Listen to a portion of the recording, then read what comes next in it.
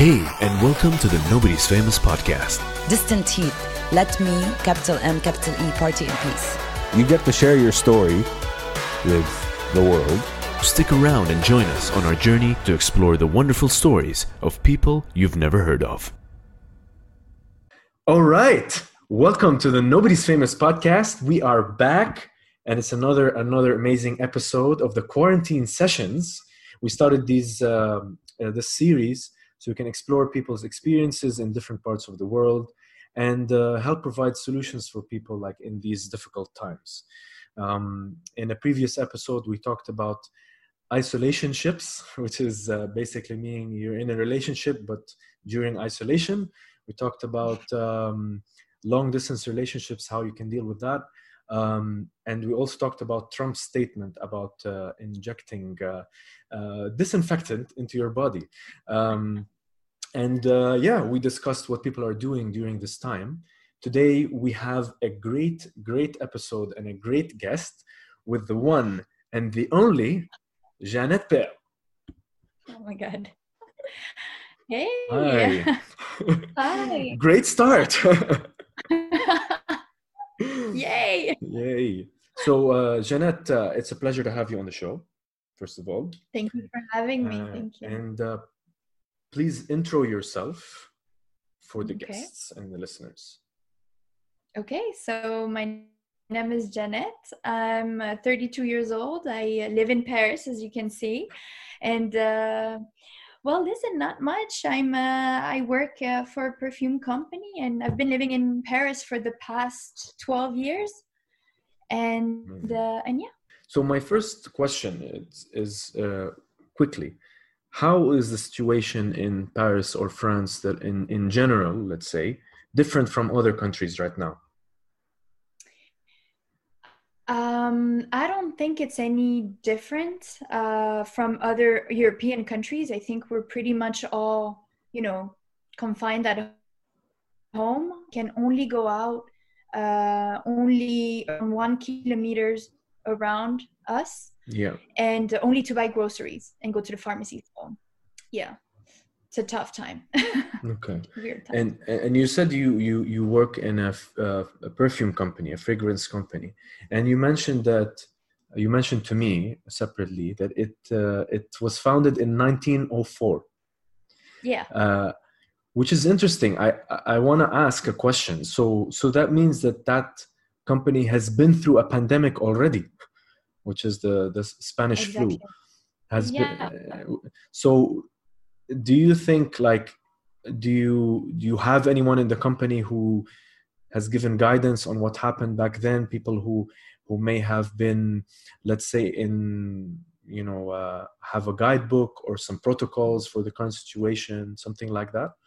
No, actually nobody that is still alive can talk about this, but we have found some archives from the founders who have been through wars, both of them. Yes. Where they sent each other letters, and it's beautiful because actually, this perfume company is one of the first ones ever created in France with Guerlain, that you might know, and Coty. So they're both still also alive today. And it's a great company. It's very old and it's gone through a lot of pandemic and crisis. Yeah, and it's still there. Okay, so you it would be right to say that that your company. What's the name, by the way? You didn't mention the name. It's Caron. Okay. Caron, Caron. Okay. Actually, Arabs love this brand because we have a lot of oud and rose and we're pretty actually famous there. I mean, famous is a big word because it's a small company, but the show. Yeah. So, I mean, it would be right to say that in a way that your company is well equipped to kind of like handle the situation. Yeah. Yeah. And what do you think, like, being in that kind of industry, do you think other brands similar to yours are also struggling, or how are they connecting with their consumers, or, for example? They're also struggling. But I think now when you look at social media, they're not communicating around the product so much. They're not trying to be, have this business oriented kind of way to communicate to people. Like what they're trying to do is go back to their roots, to the history, try to talk about, like our company, like the last post we did were about the founders in 1904, and the great perfumes we've launched that have impacted our society. And it's the same for like our competition. Like Dior has gone back to 1947, when Christian Dior like started his first first perfume. And we all go back to this, in this time of uncertainty, we go back to the roots. That's mainly the message. Okay, that's interesting. Just reinforcing the values, and in a time of reflection to allow to reinforce the values. That's cool. So I want to ask a bit about yourself, actually, Jeanette. You are a true Parisian, living in Paris and the land of croissants and cobbled streets, lovely architecture, the city of love, etc., etc. People are bustling through the streets, and it's always busy, things to talk about, things to do. Now that the situation has drastically changed, how are you coping with the current environment around you? It's tough because like you said, Paris is a beautiful city like many others, but it's so hard to not come across this beautiful lady, and not see it, and just be able to walk around your block. Like that's tough, but I mean, we have to do this to then be able to go out and have a life again. And it's tough, but I think what's important is to keep connecting to the people you're surrounded by, your loved ones. Like this is what doesn't make you go crazy. Yeah. And well, in a way, you're not completely unlucky. So I mentioned that we spoke about in another episode about isolationship, and people are, for example, away from their partners or loved ones. But for example, for you, it's not the case. You're with your boyfriend at home, which is probably the best situation, since you're not apart. But do you feel, for example, you might have different obstacles? Like, do you feel like you still want to socialize? How do you cope with each other at home? Do you separate tasks, etc.? Yeah, it's not easy. It's not easy because you're with the person 24/7. And when you think about it on a daily basis, you're usually at work for 8 hours, and then you see the person only in the mornings or at night. And in this case, you see the person every day, all the time, at any time. So I mean, it's been great. Actually, it's actually making me stronger, but also because we try to sometimes keep, have separate times. And thank God we live in an apartment. We're very thankful. We have 2 rooms, which is great. So I can stay and work in one room and he can be in the other one. So we only see each other, during the day a little bit, but we're not always on each other's back. So I'm grateful for that. Yeah, you can build a routine for yourself, and keep it the same as if it was work, and then continue normally. Yeah. Well, that's good advice, I guess. Routine and doing the separation as it would be normally in a normal situation. Right. Yeah. And being or living in the land of romance, what do you think? Do you think that do you think it's harder now to find, for example, for people who are single, do you think it's harder for them to find someone new? Or in a way, I mean, we have technology still, thank God we still have that. But do you think it's harder or easier? I think it's harder because, we're human beings. We're social creatures. Like we need to be in contact with each other to survive. Definitely it's harder. but it's also like I have some friends who are using, you know, those apps, those dating apps, and they've been having some luck, you know. They're like Yeah. actually getting to know people, you know, like for real. Like they talk every day on the phone, like, and they haven't seen each other, or maybe, you know, through pictures or some calls, but they haven't had that contact. And I think that's a new way of, you know, falling in love, and I think that's actually great. Yeah, I think to that point, because people would argue and say, well, all these apps have been here for a while, and actually people have already been on them for a while. So for them, the situation didn't really change. The only difference is that they can't actually have that one meeting, but maybe some people, especially across borders, have maybe in contact with each other for years before they actually meet. So in a way, the situation for them is not really, really different. Yeah. Yeah. Okay. Well, this is the part of the show where we have some questions from our followers, and they would like to ask you a couple of things. And we have some really interesting ones. So if you don't mind, we'd like to start with the first one. Okay. So we have this question from @Brit Wilkslingam, and she asks, what is the most surprising thing you learned about yourself during quarantine? Surprising. I mean, I'm not gonna be very it's gonna be a very common answer, but it like I can cook. Like now I can cook. Like I master some dishes that you would never know. Like this is surprising to me. Like what type? Like what like a Parisian, like a traditional Parisian dish, or? I actually don't eat a lot of French food. Mm, I try to go, you know, like I tried harder. It's necessarily more difficult. It's just that I actually take the time to bake, to cook, and that's surprising to me. Like I don't take that much time in the kitchen. Like I don't waste that much time, and it's a pleasure. I love it. So. Okay, that's great. I mean, a lot of people nowadays are learning that skill and figuring out that, you know, they want to pass the time. We mentioned it even in the last episode that everyone is just staying at the fridge, but maybe another way of you know, if you're listening, maybe another way to kind of curb, I mean, it's a bit difficult, but to curb your cravings is to actually cook the food, you know, and then you see the food all the time, then you probably get bored, you won't eat. So it's true. I think you actually, yeah, it is true. Like you feed yourself looking at the Exactly. food. No, I mean, eventually you eat it, but yeah, it's true. Yeah. What about you though? What is surprising thing? Well, I mean,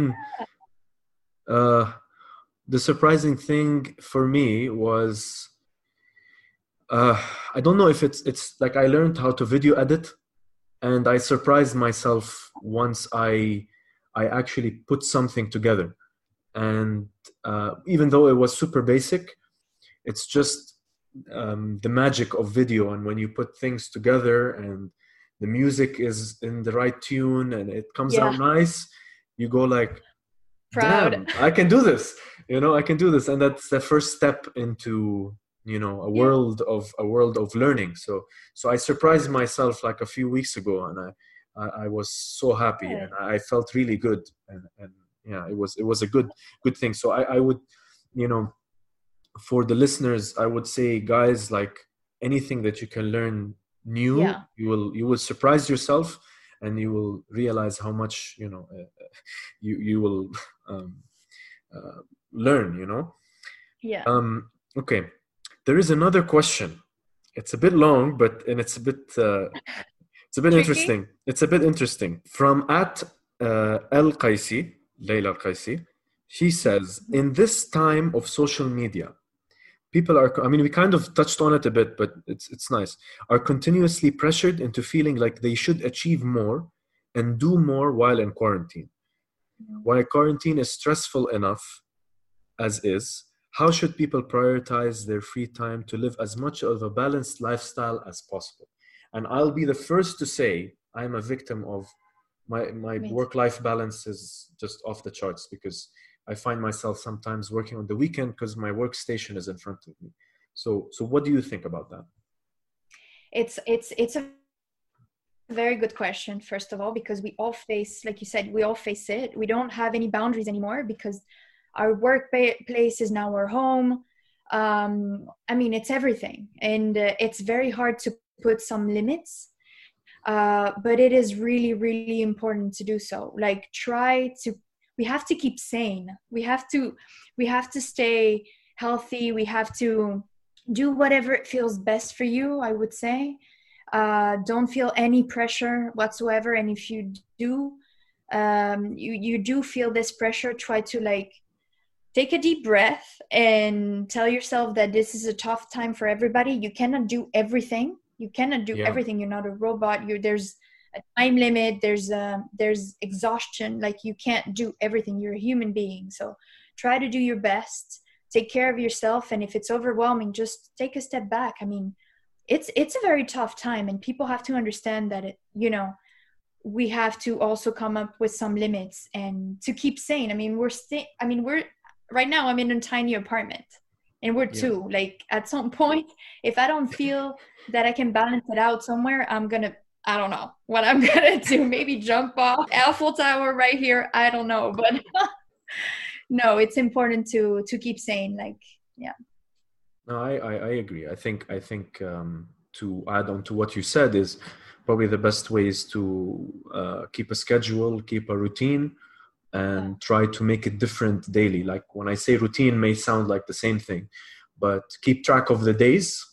People are not keeping track of the days, and try to make a routine for yourself which can change daily.